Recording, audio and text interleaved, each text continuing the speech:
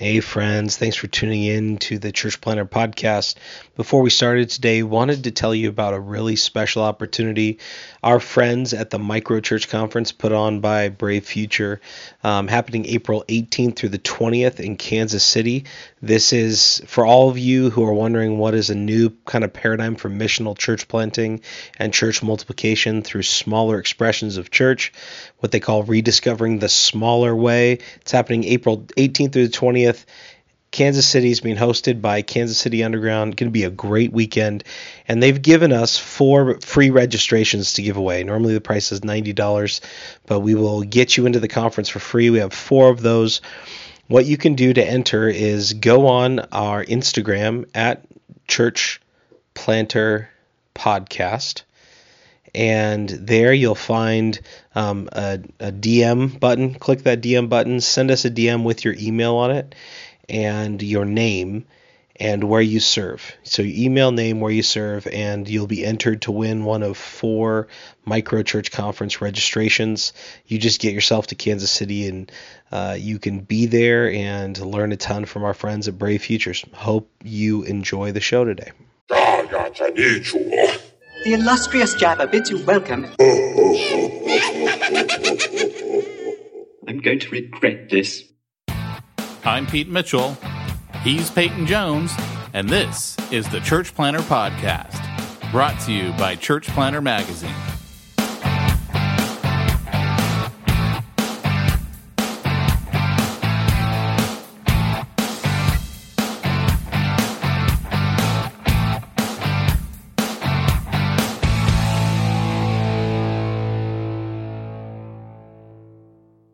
Hey, Church Planner, this is Pete Mitchell.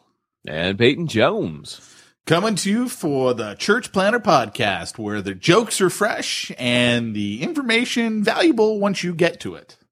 Yeah, which might take a while. So churchleaders.com just launched a podcast.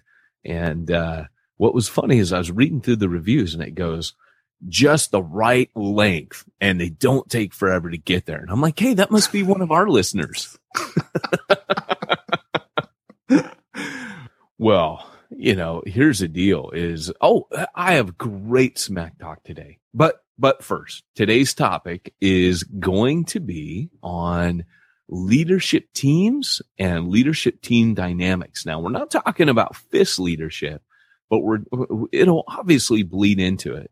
We're going to talk about elders and deacons, how you structure your church leadership, and what that looks like. Boom. And I think we should also mention that this week's podcast is brought to you by MoGive. MoGive.com. Hey, Peyton, let me ask you a question. Sure, Pete. Have you been thinking about doing some online giving for your church? Yeah, absolutely. Have you been using PayPal as a cheap and easy placeholder? No. Oh, well, that's good. Boy, have I got a deal for you then. A better solution is here. It's mogive.com, and that's spelled MOJIV.com. It's an online and text-based giving solution built specifically for the needs of new and growing churches. If you want to find out more, go to mogive.com/church. That's church. mogive.com/church. So, hey, cool little thing about that is I was actually kind of poking around on the internet yesterday, as you do, and I noticed some of our listeners have some cool stuff going, and they're actually using MoGive. So that was pretty cool. So you were just like, you mean you were just on someone's site and you know that they're a listener and you saw MoGive? Absolutely. That's cool. Yeah, it's really cool, but it's actually on multiple sites. No wonder listeners are using MoGive. I was impressed. No wonder they keep sponsoring the podcast. They're like the ones that are like, don't tell anyone else about your podcast. Just keep let money coming. Us that's all we're saying. Keep showing it. The podcast some love. Yeah. So, what's your epic smack talk? I want to hear it. Okay. So I was, poking around on the internet like you do, but I, said that before. But I actually did not know. Did you know that one of the drafts for Return of the Jedi actually ends with Han Solo dying? I had not heard this. Where did you hear this? So he dies at the shield generator on the internet. Everything you read is true on the internet. But you can Google this, and they thought it was too dark. And Lucas was like, because you know that he didn't really write the screenplays for Jedi and Empire. It's why they're so good, and significantly better than A New Hope. And not that I don't have great respect and love for the man when he let other people make Star Wars, but the reality is that he felt it was too dark, so he vetoed it. Because he has a rubber stamp that he approves or vetoes everything. He vetoed that because Han Solo actually dies. It's kind of like a sacrificial thing. His sacrifice allows him to blow up the Death Star. That was originally why he wasn't piloting the Millennium Falcon and Lando was, because they were going to kill Han Solo. It's kind of weird if you think about it, right? Like, why was Han Solo not in the Millennium Falcon? So they had writ the whole because he was going to the moon of Endor, and he couldn't get past the security checkpoint in the Millennium Falcon. Yeah, but why does it have to be Han Solo? Like, the original plot line was to kill him. Because you need a star leading the assault on Endor. It makes perfect sense. It makes perfect sense. You know what I love is the fact that when they go, was it General, is it Mon Mothma, where she goes, many rebel spies died to give us this information. So the spin-off film for Star Wars, there's two of them. One is called Rogue One, and that's going to be about that team who died to smuggle the Death Star plans. The second spinoff movie is about Boba Stinkin' Fett. Oh, yeah. Hector Moore is not listening anymore. Yeah, what's really interesting about Boba Fett is if you think about it, the dude was in like all of 5 minutes of screen time in the movie and just became like this, larger than life star that everyone wanted to talk about. I think, honestly, it's because his outfit was so unique and so cutting edge. Oh, yeah. How could you not help but love Boba Fett? Oh, yeah. Well, and what a lot of people don't realize is the Frank McQuarrie, the guy who designed the Stormtroopers, Boba Fett, Darth Vader. Originally, Boba Fett's costume is a lot like the Stormtroopers were supposed to be. So when they X-nayed the original Stormtrooper uniform, he recycled it for a bounty hunter named Boba Fett. And Boba Fett first got his first appearance in a cartoon during the Christmas special, and then everyone went nuts over him in that Christmas special. We should post that on YouTube on the YouTube clip on Church Planter Magazine, because all of you care about this, of course. And but anyways, going back to the story, so Return of the Jedi, Luke actually cracks at his confrontation with Vader. He can't do it. He cracks. He has a meltdown. He can't go through with it. I don't know if he dies or not. I don't think he dies, but he can't do it. And so what ends up happening is the film was supposed to end without Vader or Palpatine dying. And remember, there was 3 more movies yet to be made. Well, they weren't going to be made 30 years in the future. They were going to pick up, but it was going to be Leia, who was going to take down Darth Vader. That's why when Yoda goes, wait, there is another, the whole thing was a setup to kill Luke and to pass the mantle to Leia, and then Leia brings him down. Believe it or not. Yeah, I don't think that would have worked out too well, because Luke Skywalker was everybody's hero. So you kill off Luke Skywalker, and they weren't going to kill him, though. He was just going to I don't know if when they, I read that he has a mental break or something like that. He isn't strong enough to take down Darth Vader, but Leia is. Leia. And, Leia. Gotta say her name right. Come on. I know. Well, hey, I'm still not as bad as Mark Hamill, who yells out Carrie during one of the scenes in Empire. You know that, right? No. In the hangar scene at the very beginning, when he sees Carrie Fisher, rather than yelling out Leia, he yells out Carrie. and it's still in the movie. No, I don't believe that. Nope. George Okay, Lucas I'll would bet have you. fixed it by I'll now. bet you. He made it so Han Solo shoots last. No, I'll bet you he fixed it. I'll bet you next month's MoGive contribution.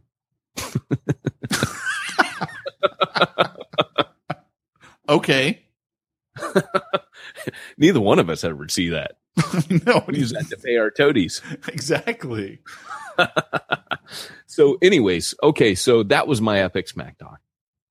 Yeah, I don't know, man. I don't know. I don't believe that. I don't believe any of that actually, because this is the first time I'm hearing about it, so I don't buy it. Yeah. And stormtroopers didn't bump their head in episode 4. It didn't happen. Did they? Which scene? Are you serious? You don't know about this? No, I've heard about it, but I honestly don't think I ever really cared. In episode 4, in the trash compactor scene, where the stormtroopers open the door and C-3PO and R2-D2 are controlling all the stuff, in the control room. And in the prequels, they actually showed Jango Fett bump his head when he comes out of Slave One on purpose. Okay. To kind of say, well, these guys were clones of him. He was a little bit of a klutz. I'll take your word for it. Huh? I'll take your word for it. Yeah. I don't think I have much smack talk to do today. I mean, I don't have any good stories. You realize that for the next year, all of our smack talk is going to be about Star Wars. I will say this. In dealing with Luke, my 3.5-year-old son, he's been really into the Avengers lately. So I went and saw the Avengers on Sunday just to kind of, see if I wanted to take him to it. I'm not. I'm going to actually wait until he's older. I think there's a little bit too much killing in this, and I don't want to expose him to that. So yeah, I tried talking to girls yesterday. They're like, "Oh, if it's raining tomorrow," which it's raining today. Andrew's like, let's take the girls to go see Home, which looks completely lame. And I'm like, hey, we could go see the Avengers. And that fell flat. Yeah. So he's really been into the Hulk, like big time into the Hulk. He's just going around everywhere. Hulk smash, Hulk smash. And so we can't get him to eat vegetables at all. So last night we had some broccoli with dinner, and of course he won't eat it. So I'm like, well, if you want to grow up big and strong like Dad, you got to eat your broccoli. He's like, no. I go, how about if you want to grow up big and strong like the Hulk? And then he would eat the broccoli. True story. Oh, snap. Yeah. And then, so I'm like, hey, what do you want to be for Halloween? Even though, obviously that's months and months away. He's like, I want to be Hulk. And Jamie's like, yeah, I thought we were going to probably go with the Star Wars theme for this Halloween, which obviously is perfect. And so my retort to that is, okay, well, I'm going to go as Darth Vader. He can go as Luke Skywalker. Yes. She's got to go as Queen Amidala. And then baby Mackenzie, we're going to put some Leia earmuffs on her, and she's going to be baby Leia. That's awesome, dude. I'm just saying. You don't want your wife to go as, so she's going as Queen Amidala like Padme? Padme, yeah. Yeah. You need to have a little, like, droid. You need to make, like, your wife like she's pregnant, like she's giving birth, and you need that little robot going, ooh, bah, behind her the whole night. That'd be awesome. She goes, I don't know what we can make Mackenzie be. I go, Salacious Scrum, Salacious.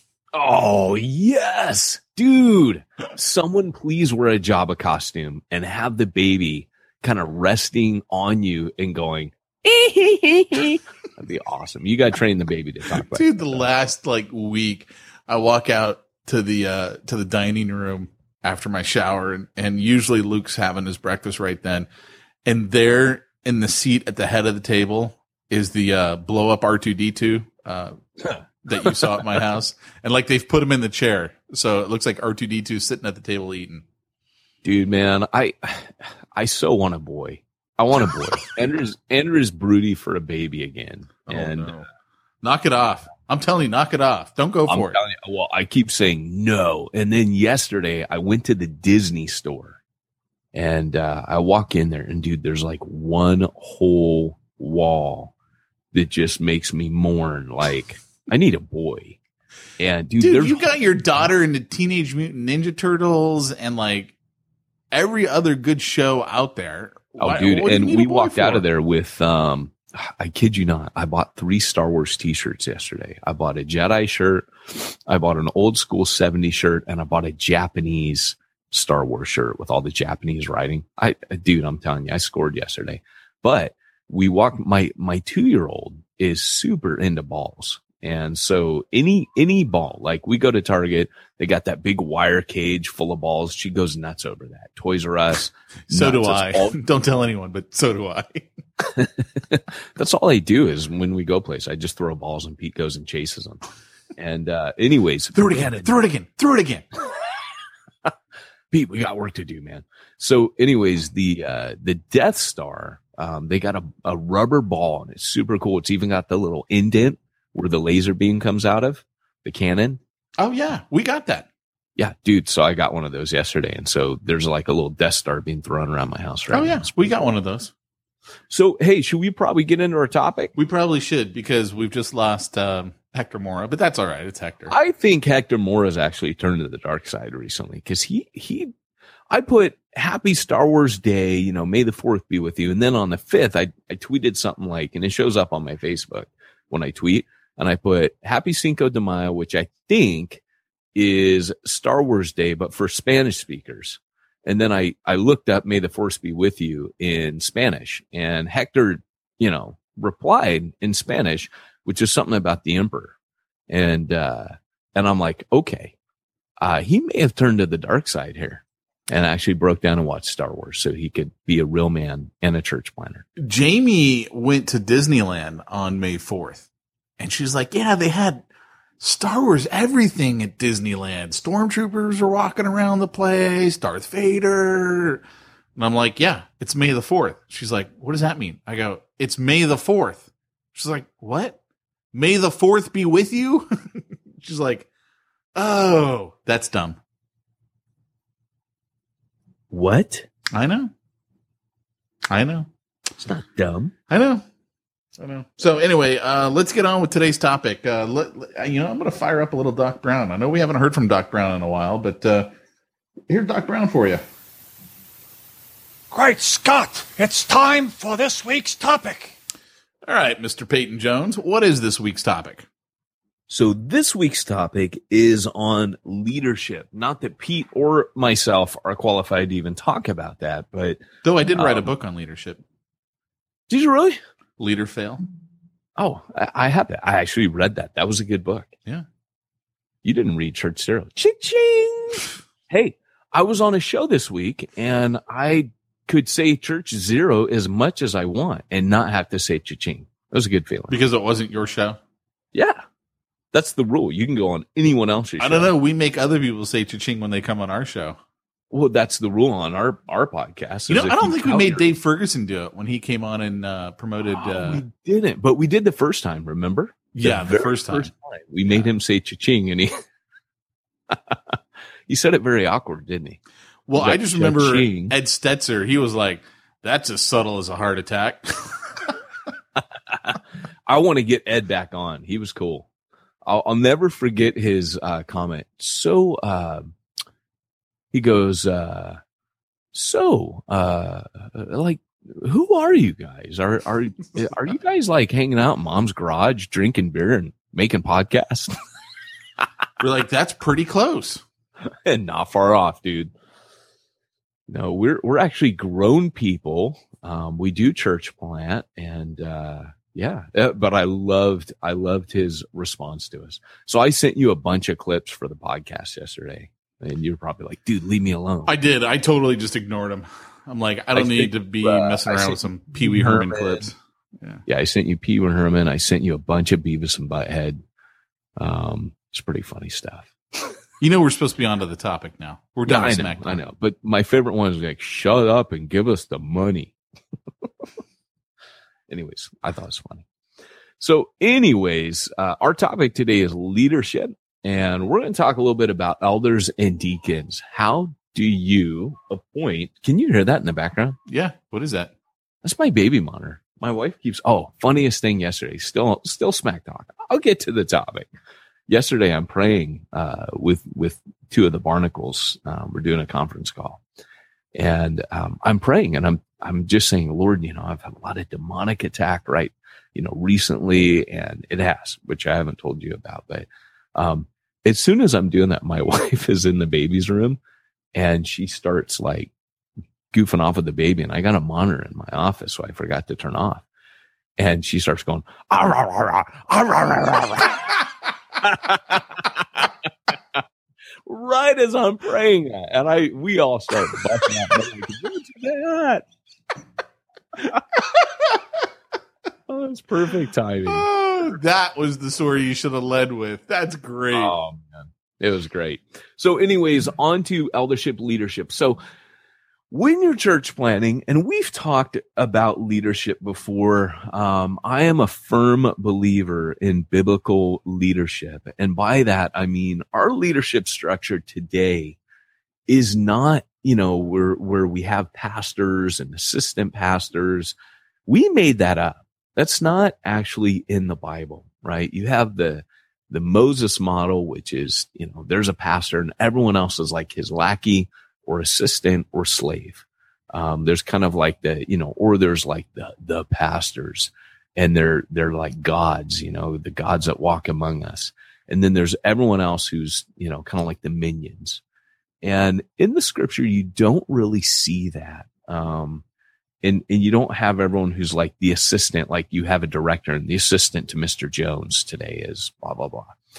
So I want to talk about when you're church planning, it's really important that people see you as human. And Jesus gave that leadership model where the leadership model is that you're a servant and you're there to serve God, yes, but you're also there as an elder to serve the people. And so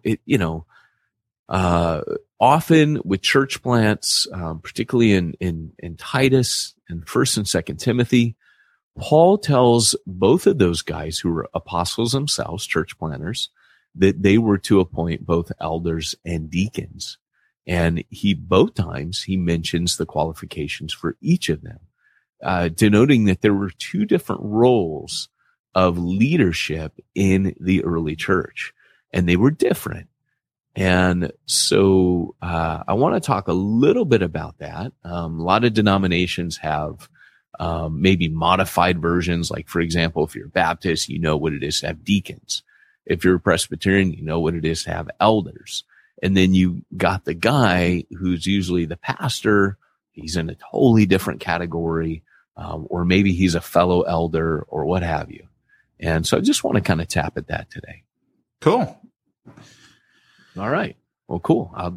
Shall I continue? I think you should, because I'm actually quite curious about this particular topic because, we've talked a little about it before on the podcast. Growing up in a Baptist church, all I knew were deacons. And most of the Calvary churches that I've gone to, which is the predominant denomination I've gone to, even though they say they're not a denomination, they are. They're, you hear the term elder a lot, don't really hear deacons. And then at our church plant, you've got both deacons and elders. And so I'm very curious about this topic. Yeah. And so here's the deal is most people think of an elder as kind of like, oh, that's the board. They're the guys who keep me accountable, and they're the church board. Well, that's a mistake, really. Because what you're immediately thinking of is guys like secretary, legally 501c3. You got a board. You need guys to make sure that the ship is steered and righting itself and being financially responsible. All those things are important, but that's not the board of, that's like your business board. That's not your elders. And so what often happens, we've mentioned this before, when there's a board that's considered the elders and they're really a business board, when the pastor, he kind of blows up or self-destructs or has moral failure, then the board kicks in. And now you got guys that are businessmen leading the church. And I would say spiritually, but often it's not spiritual. They're usually looking at the organization. They're looking at, the business of the church. and they're going, how do we save this business and keep it afloat? Now that the CEO's gone, and their job is to replace the CEO. I think the New Testament has a different model. And I think if we just look into that and we unpack it a bit, why did you have two categories?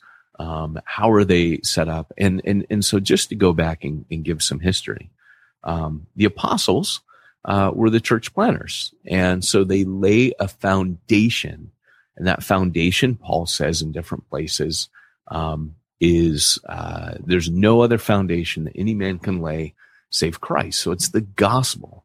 And so Jesus is the head pastor. If you want to talk Moses model, it's not going to be a dude. It's going to be Christ. He's the head of the church. So the only pyramid that we have in the New Testament is that Christ is the head. And so, like, for example, I was in my meeting with my team, and I call my leadership team, and it's made up of elders and deacons. We meet once a month. And I was with this team, and they, one of them who's new, and this is the amazing thing. I am on a completely different team, like 100% different team than what I started with. And that's not because I'm a butthead and hard to get along with. It's simply because we're a church planning church, and everybody who was on our team to start with is either taking a break, but still to church, getting ready to come back on, has decided they're not called to church plant, or is out church planting. And so that's a healthy dynamic. For me, we just stood up and sent off our third church planner, on Sunday. And so for me, this is a very healthy dynamic, but I was marveling at this team. But anyway, someone who is new on there, one of the newer deacons, he and his wife, they made the comment, let's vote on this. And, and it's fun. We're always laughing and talking. And I said to him, well, you'll see how we vote in a minute. And so towards the end of the meeting, we had this intense time of prayer.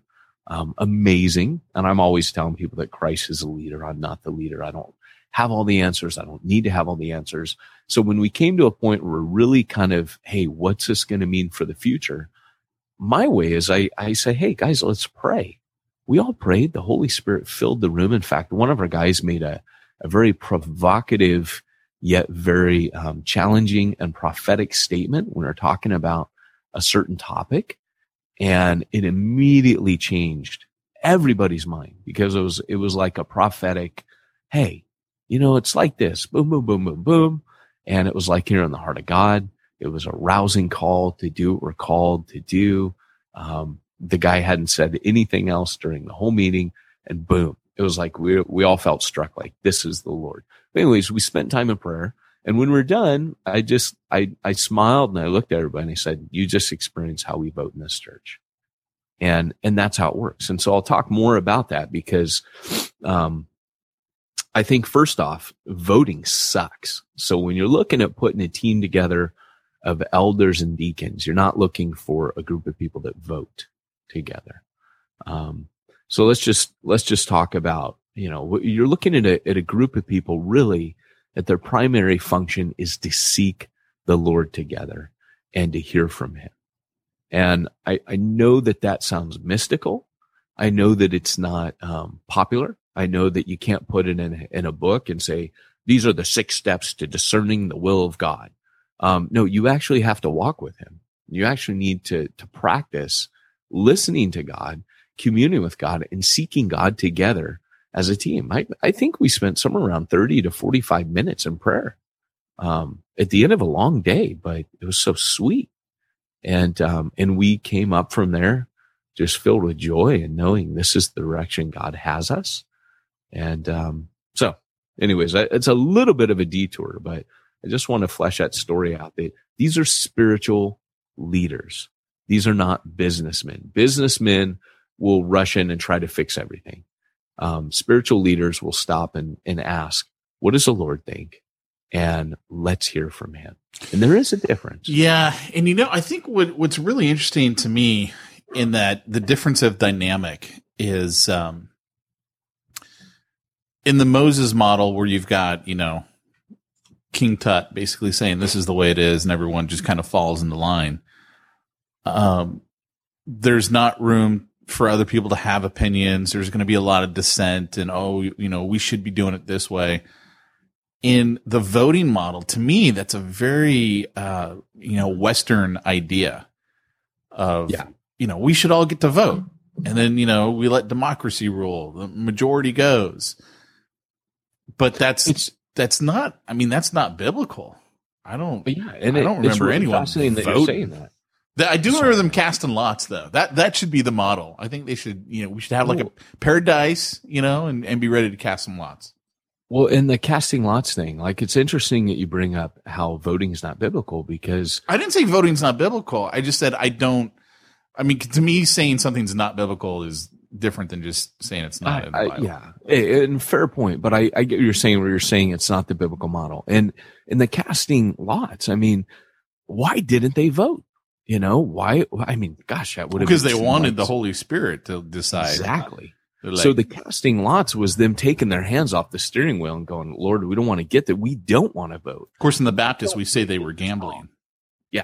Yeah. Well, absolutely. So, this is what Pete says when he goes to Las Vegas. I'm casting lots to see if it's the Lord's will.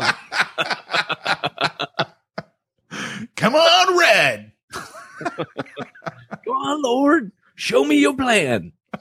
But I blaspheme.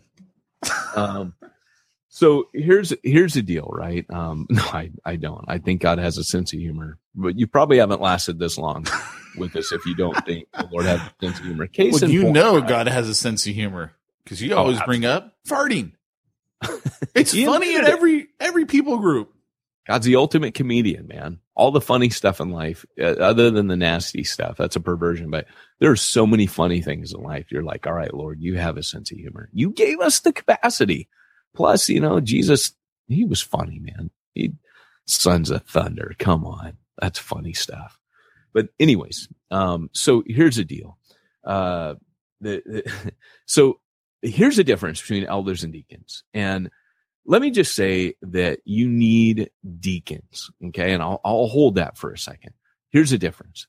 An elder is just the term elder, implies a council, a plurality.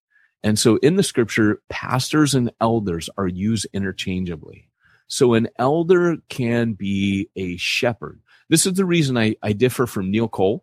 Neil Cole wrote a book called Primal Fire. It was on the same theme as Church Zero. Cha-ching! I sent Neil a copy of Church Zero. He appreciated my quotes and used many of them in his book, which was a compliment. But the deal is, he actually says that the 5 roles in Ephesians 4 were deacons. Well, the reason I can't go with that, and I was fascinated to read that and to get his take on it. The reason I can't go with that is that the apostles, Peter calls himself a fellow elder. When he's appearing, he says pastors and elders. Those terms used interchangeably. And he says, I am a fellow elder. Also in the scripture, like I said, shepherd and elder are used interchangeably. And if the elder is a shepherd, then those 5 roles, I believe, are eldership positions: apostle, prophet, evangelist, shepherd, and teacher. So that right there, to me, when I see a leader, I see that right away it needs to be a plurality. And so I raised the topic in Church Zero, that when I was in seminary, they used to ask, how many elders should you have per congregation? And one of that no one could say, we had to make it up. We were like, 1 per every 100 people, 1 per every 25. And they were like, well, as many as you can realistically minister to. But they were thinking the shepherd teacher model only. And for me, I've come to understand that the people of God need an apostle pulling on them to take the church and make them missionaries. They need a prophet pulling on them to help them to discern the gifting of the Holy Spirit and the voice of God. They cut through all the red tape to get to that. They need an evangelist to continually be preaching the gospel in their midst, so they keep hearing the gospel. They need a shepherd to be touchy-feely, disciple them, and help them apply the word to their problems. And lastly, they need a teacher to deepen their understanding. And they need that at all times. But those 5 roles together make up an elder team, and they are all spiritual leaders, and they will help the church to grow to look like Jesus, if that makes sense. It does. I get it. Yeah. And so in the scripture, Paul has that one passage where he says, so right away it's team. Needs to be team. You can't just be you. I am the elder, right? Or I am the pastor, and I have these underlings that are in a level beneath me called my elders. That they're not even assistant pastors, right? A lot of times you see where the elders are like, they're wannabe ministers, but then you got the pastor class, they're like the gold card members. They're like, hey, I made it, and I get to go to the country club, and I get to go to the pastor's conference and wear the black lanyard. And, the elders are like, I wish I could go, but it never happens because after all, they're just wannabes. They have full-time jobs doing other things. That's not biblical. So the elders were a team leadership of apostles, prophets, evangelists, shepherds, and teachers. Did I beat that to death? I get it. Yeah. Yeah. So, and Paul mentions that their role is to govern. Now, there's people who have a hard time with this. They're like, oh, it doesn't mean to govern. Well, it doesn't mean to rule, but it does mean to lead. And leadership is always servant leadership. So if I'm an apostolic leader, I lead the congregation by being the first guy out on the front lines. If I'm an evangelistic leader, I lead the congregation by being the first guy to share the gospel. But I'm always equipping the people that I serve. So my role is, yes, I'm always leading out in front, modeling it. You model it. If you don't model it, your people won't become it. You have to model what you want your people to become. And so the apostle models, the frontline aspect of ministry. The teacher models this deep study and deep appreciation and love for the word of God. And he inspires that in the people that he ministers to. And so as you do that, you pull on your congregation. But to govern means you lead. In other words, you're leading, but you're following to lead the people. So like I said, Jesus is the senior pastor. He's the boss.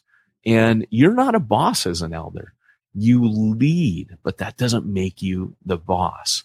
What you do is, in order to be a good leader, you have to first be a good follower.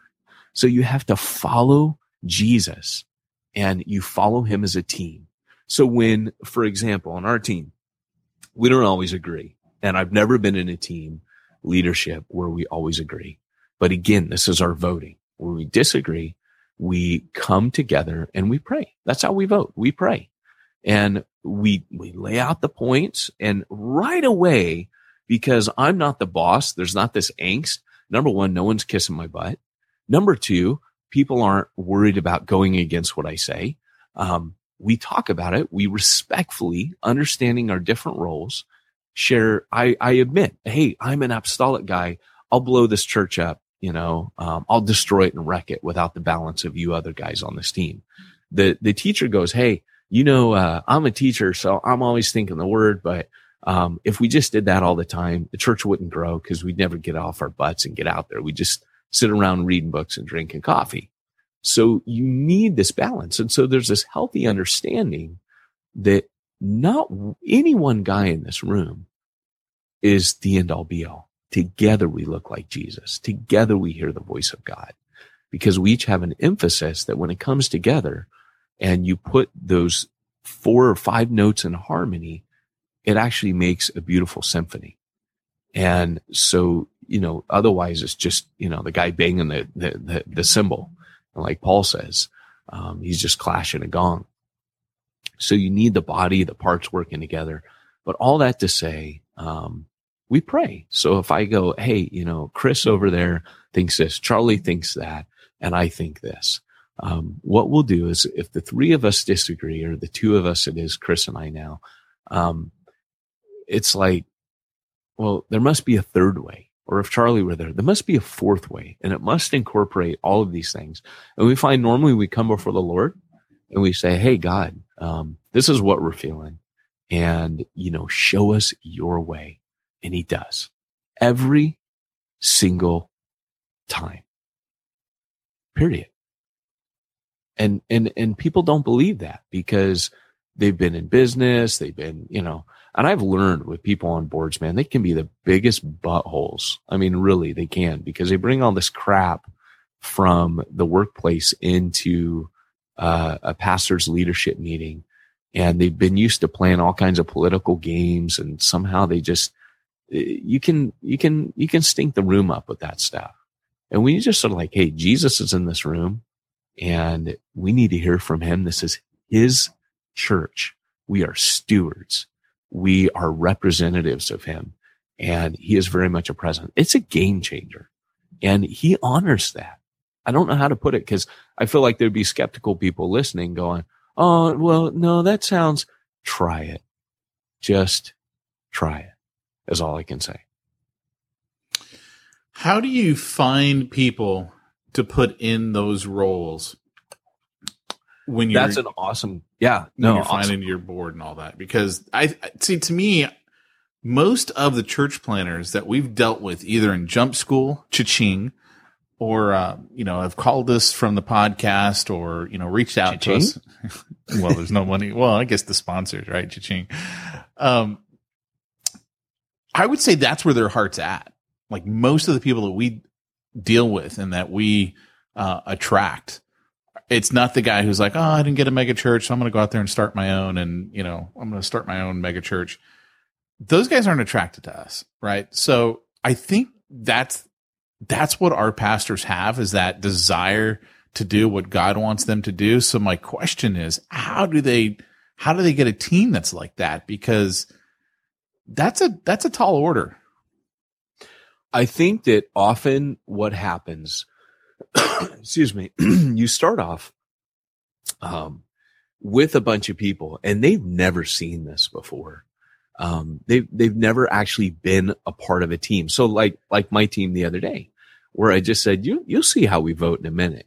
And, and then after this intense time where the presence of God just fills a room, and we're just like, it's been a long day. We're tired, but everybody, you could just, I don't know how to put it. It's like God just filled the room. Like, what do you say? Like, he's with us, people were getting saved that day. People got saved the Sunday before, and we're just blown away. Like, Lord, you're awesome, And so I think, again, you model it, but here's what I do. This is a really good point. Paul talks about those who would, he says, first let them serve as deacons. For those who serve well as deacons, earn a good standing with God and men. And I think that one of the things that I found helpful is, first off, when I find a guy who's just serving, and I should mention not guy. I often say guy, and my wife takes me up. First thing to note about elders and deacons, one of the major mistakes we're making in the church is we're not putting couples in those roles. And Paul very clearly outlines that this is a couples deal, right? We always expect that a pastor who goes into ministry, his wife's going to be a part of that. I mean, I can just tell you from filling out tons of applications, with different people, missions agencies, on and on, or whatever it is I've done over the years. You factor the wife in, and Paul does too. So I believe very strongly we have teams. So male and females will be in my meetings. In my elders meetings, it'll be all of us. In my my ministry team meeting every month, it's husbands and wives, because that is the biblical model. And people kind of hear Paul go for, the elder when he says, I don't allow a woman to teach and have authority over a man.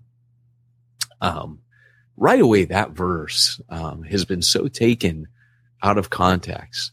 The scenario there was, particularly in Ephesus, you had females who were, remember Diana of the Ephesians. It was a very matriarchal society.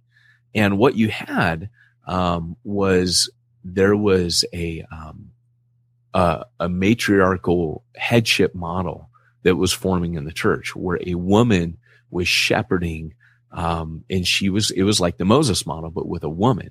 See, team leadership, when Paul says that, think of Paul's team, leadership model. If you had a team leadership there, number one, that knocks the Moses model on its head. You get rid of that. The tyranny of some guy who goes, I'm the boss here because I'm the leader. Team leadership immediately gets rid of that. But number two, you are not ever in violation of Paul's forbidding women to hold that position if you're in team leadership, because here's the way it works. Men shepherd men. I disciple and shepherd men and men only. I never shepherd and disciple females. Period.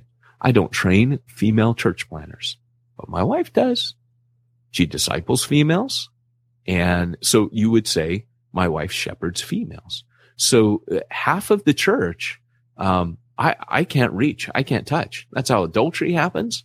That's how lines get crossed. That's how many of my friends have ended poorly in ministry because they didn't finish, because of moral failure, because they thought, oh, that wouldn't happen to me. I'll get close and intimate with a female who's not my wife. I'm going to tell you something. Women, when they come to me for counseling, I say, hey, I'd like you to meet Andrea, and that's how it works. So right away, we've got to understand that there's a reason why Paul in Timothy and Titus gives qualifications, not just for the males who are going to be elders, but he says their wives also. And literally in the Greek, it says the women likewise. So for me, ministry is all about team. My wife and I are one. And if I'm called, she's called. If she's called, I'm called. Make sense? Yeah. Uh-huh. And so we're not hitting on this in the church, that Paul's violation, for his restriction in 1 Timothy, if you have a team leadership, a couple's leadership, which is rare, but I feel is very biblical based on the passages I quoted. It just like where Paul says, can I not take my believing wife also, like Peter, right? Peter took his wife. They were a ministry couple, Aquila and Priscilla. And I could just keep going on, but the reality is that we don't have time, but that's how it looks, right? And the same with deacons. He says the same for deacons. So they must not be a gossip. They must be modest. They must, on and on. So, there's requirements for the females because they're going to be a couple's team. And that's pretty revolutionary, I think, for a lot of church planners listening right now, to realize that, well, yeah, it is kind of like my wife is my number one church planning partner. She's the one I talk to. Well, there's a reason it's like that, guys, because it's biblical, right? It's how God designed it. So you might as well start inviting the wives. Now, if you do start meeting as couples and the wife is a gossip and the wife is this and the wife is that, then that couple is disqualified.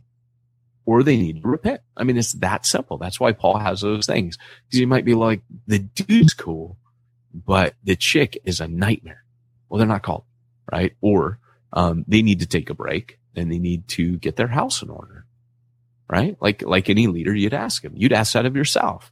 So these things, it doesn't change the principle. The individual situation needs to yield to the principle. The principle needs to dictate. We don't bend the principle according to the situation.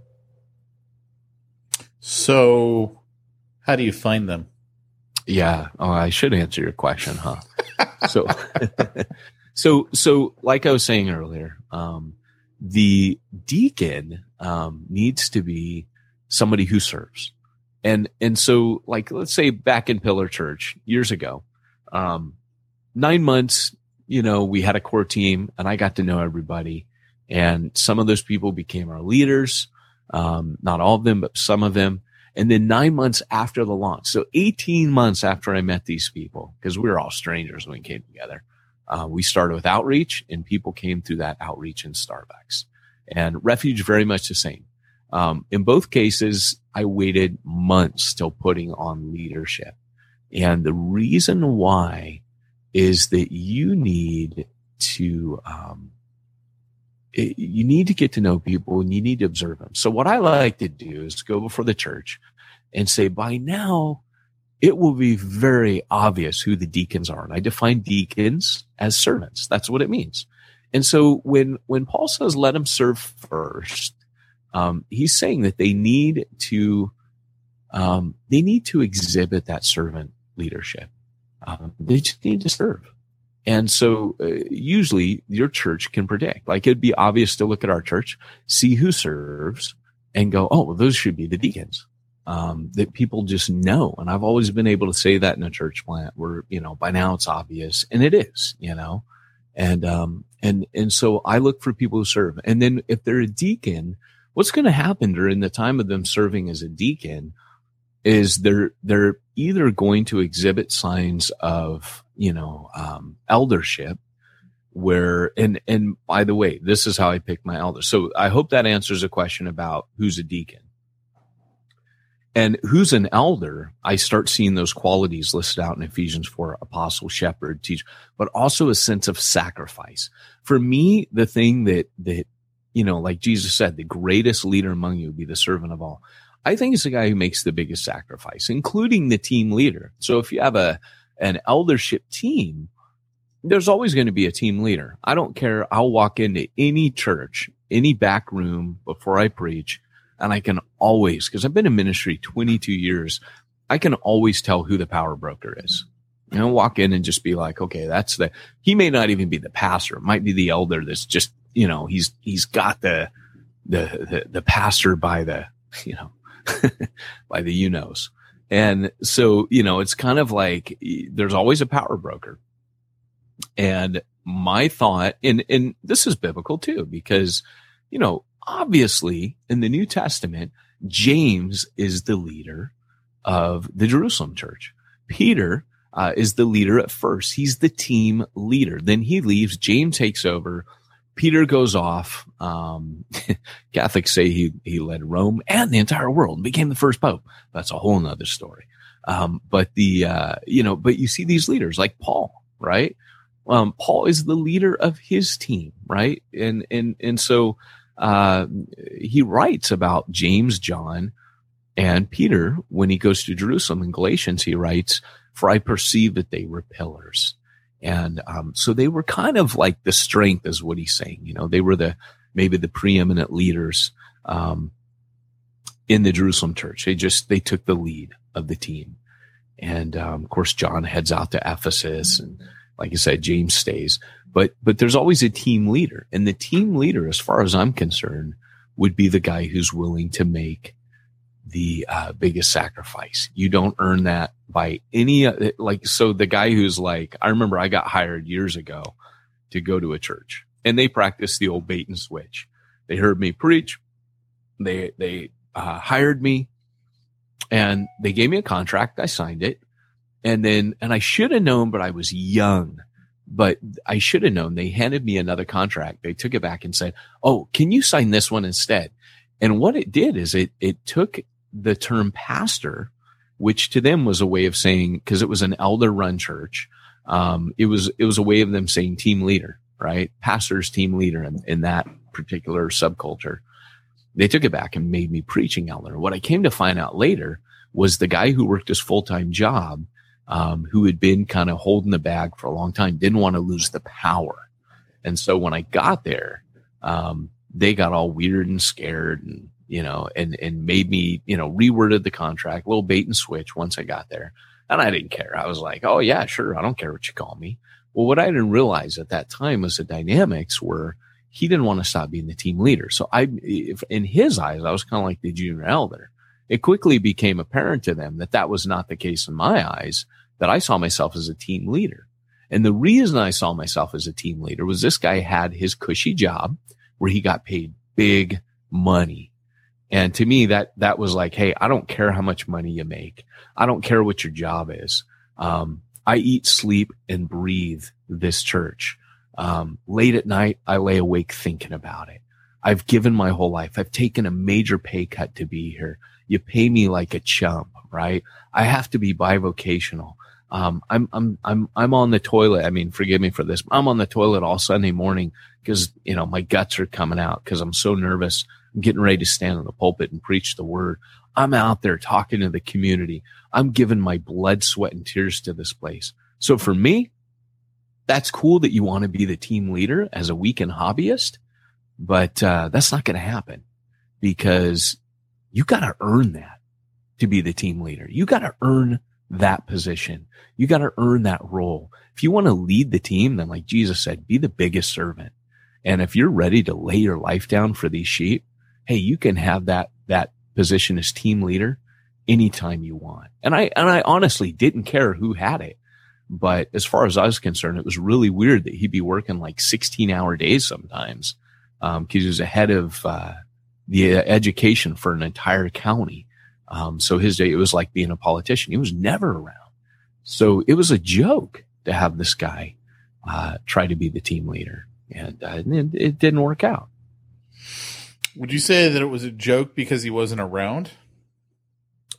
I would say it was a joke, not just for that reason, but also for his understanding of power and his understanding of leadership was very unbiblical.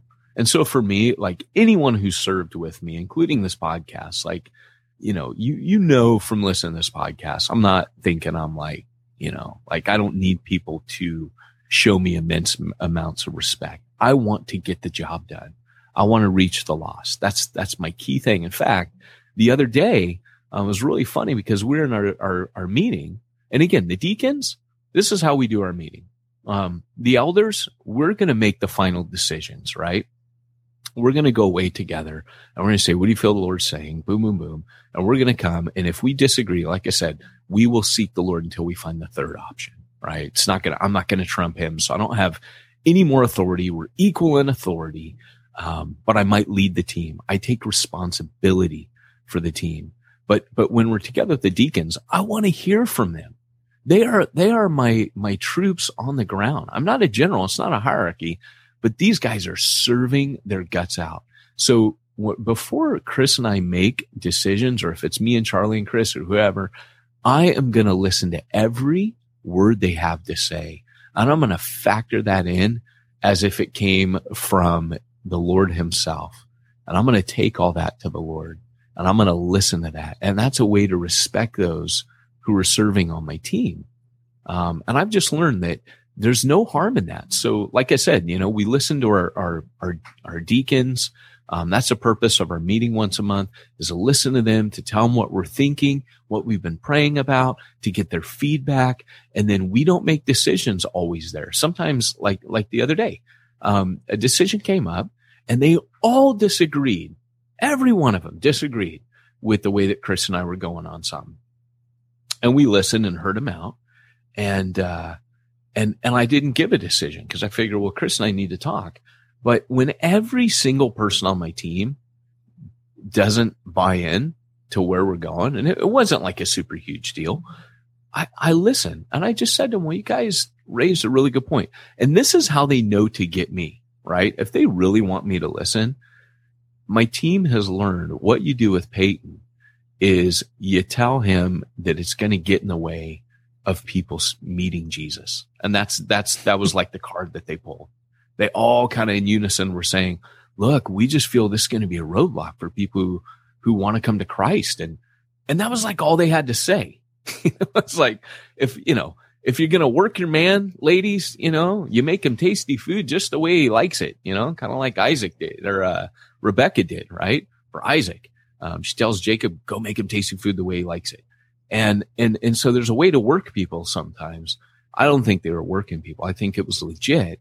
And it got me to go back to Chris and say, hey man, I hear what they're saying, but we're going to go away together and make the decisions. But I'm not above, even though they're not the ones making the decisions, I'm not above hearing them and saying, hey, maybe we're not seeing everything here, Chris. Maybe we gotta go back and look at this. Does that make sense? It does. What was your question? Did I even answer it? Well, no, my question was, how do you find them? How do you hire them? And basically what you said was you start them out at one level, see how they work, see if they rise up, And that's how you basically promote.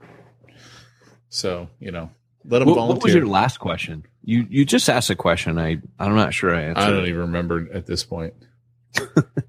Just stop talking. I stopped listening to you about 45 minutes ago when we quit Smack Talk. Yeah. Yeah, I have been kind of hogging the airwaves on this one. Well, it's interesting because in some ways it does kind of remind me of the business world and in other ways, obviously it's very, very different. Like my general philosophy in business is if you have a financial interest in the decision, like in most business arenas, I'm the main decision maker. But if you got a financial interest, I will listen to anything you have to say. I don't even care how small your financial interest is. Someone's a 5% owner of a company or a 1%. Because the way I look at it is no one's going to intentionally screw up their own financial interests, right? We're aligned in that regards. So I'm going to listen to what they have to say. It doesn't mean I'm going to necessarily go along with it, but I'm going to listen to what they have to say. But I won't value or take anyone's opinion who has no financial interest. So like employees will always try and get you to spend your money to do other stuff. And I'm like, dude, that doesn't matter to me. Like you don't have a financial interest in this. We are not aligned. Like your job is to get more money from me, not make me more money. Yeah. Like that's the way you see it. Yeah. And here's the thing is, there will be times where my team does not have buy-in and I know I'm right. For example, like certain things, like one of the issues that came up, they were talking about, we do announcements at the end. And somebody was like, hey, we're doing the announcements at the end. We normally, that's such a break. Like maybe someone's busted up after the message and we need to call them to pray and to come up forward and get prayer or whatever. And Andrea spoke up and she's like, well, actually, if we do the groups right, that's all meant to happen in the groups. And what's interesting is our groups our church has really been on this journey when it comes to the groups. We did outdoor church, we've done all these different things. And so it's never quite been what Pillar was because we're always experimenting and changing and trying new things. But here's the deal. We've been inside. Now we're doing groups inside the building, sitting in wooden chairs, which is really unnatural. But what Andrea said was beautiful, where she goes, look, really, the people, as it's starting as discussion now, but soon those groups are going to be little powerhouses where as people open up in discussion, they start getting real, start feeling safe, getting real, sharing their struggles. When that happens, someone else's spiritual gift kind of perks up and they go, hey, well, and they speak into their life, maybe a prophecy, maybe just, some gift of wisdom or whatever it is. And then there's prayer. Maybe that person breaks down. So all the stuff that would normally happen up front in a traditional church where you go, come on up if you want prayer. Well, no one does that really anyways, right? I mean, people don't tend to go up for prayer nowadays. They're consumers and they're not looking to do business with God. And so, which is sad, but it's truth, right? The way we've done church now is you're a consumer religious goods. You watch the show and you go home, but what Andrew was saying was very powerful, that we're empowering our people to be ministers. We're empowering our people to shepherd, to counsel, to do all those things. And so you don't need to call someone to the front of the room. We made that up. Shouldn't that happen? Like as people are talking and just, shouldn't that just be something naturally that people start learning to do?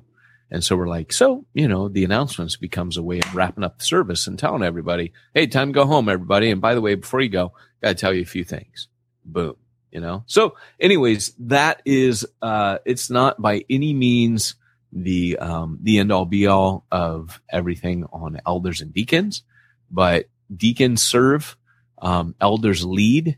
And by leading, sometimes that means making the decisions And that is the way that the New Testament lays it out. I think you'll find diaconates is a great place to get people on the team behind the scenes, to examine them, to observe them before you put them in any kind of eldership responsibility. And it's just, God knew what he was doing, man. It's safe. It allows you to be safe and secure as you're discipling leaders. So that's what I have to say about that. I dig it. Well, just in finishing up, I just want to remind everyone, if you haven't already enrolled in the Great Ephraim Smith book giveaway, you want to do that. And we're giving away 3 books from Ephraim Smith. You can register at free.churchplannermagazine.com. Just throw in your email address there and you will be on the list, and we will be announcing on the June 8th podcast who the winner is. Again, free.churchplannermagazine.com. And also today's podcast was brought to you by simplifychurch.com, another one of our sponsors, headed by Josh Henry, a fellow church planner and a guy who knows how to do your books and help you to stay safe, to stay compliant with the IRS, and also to help you even budget and do all the stuff that you don't want to do. You can check them out. That's simplifychurch.com, and they will save you a lot of time and a lot of headache, and especially towards the end of the year, a lot of work, because you have a responsibility to get all of your donors the tax receipts for the IRS. And that is a job that they do, not to mention payroll and all the other things we've mentioned before. That's simplifychurch.com. And this has been Peyton Jones and Pete Mitchell reminding you, if you want to reach the ones no one's reaching, you need to go where nobody's going and do what nobody's doing.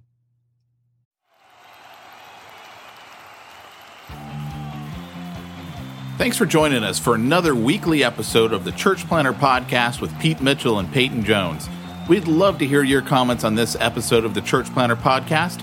Visit us online and let us know what you thought at churchplannerpodcast.com. If you subscribe to us via iTunes and have enjoyed the podcast, leave us a positive review.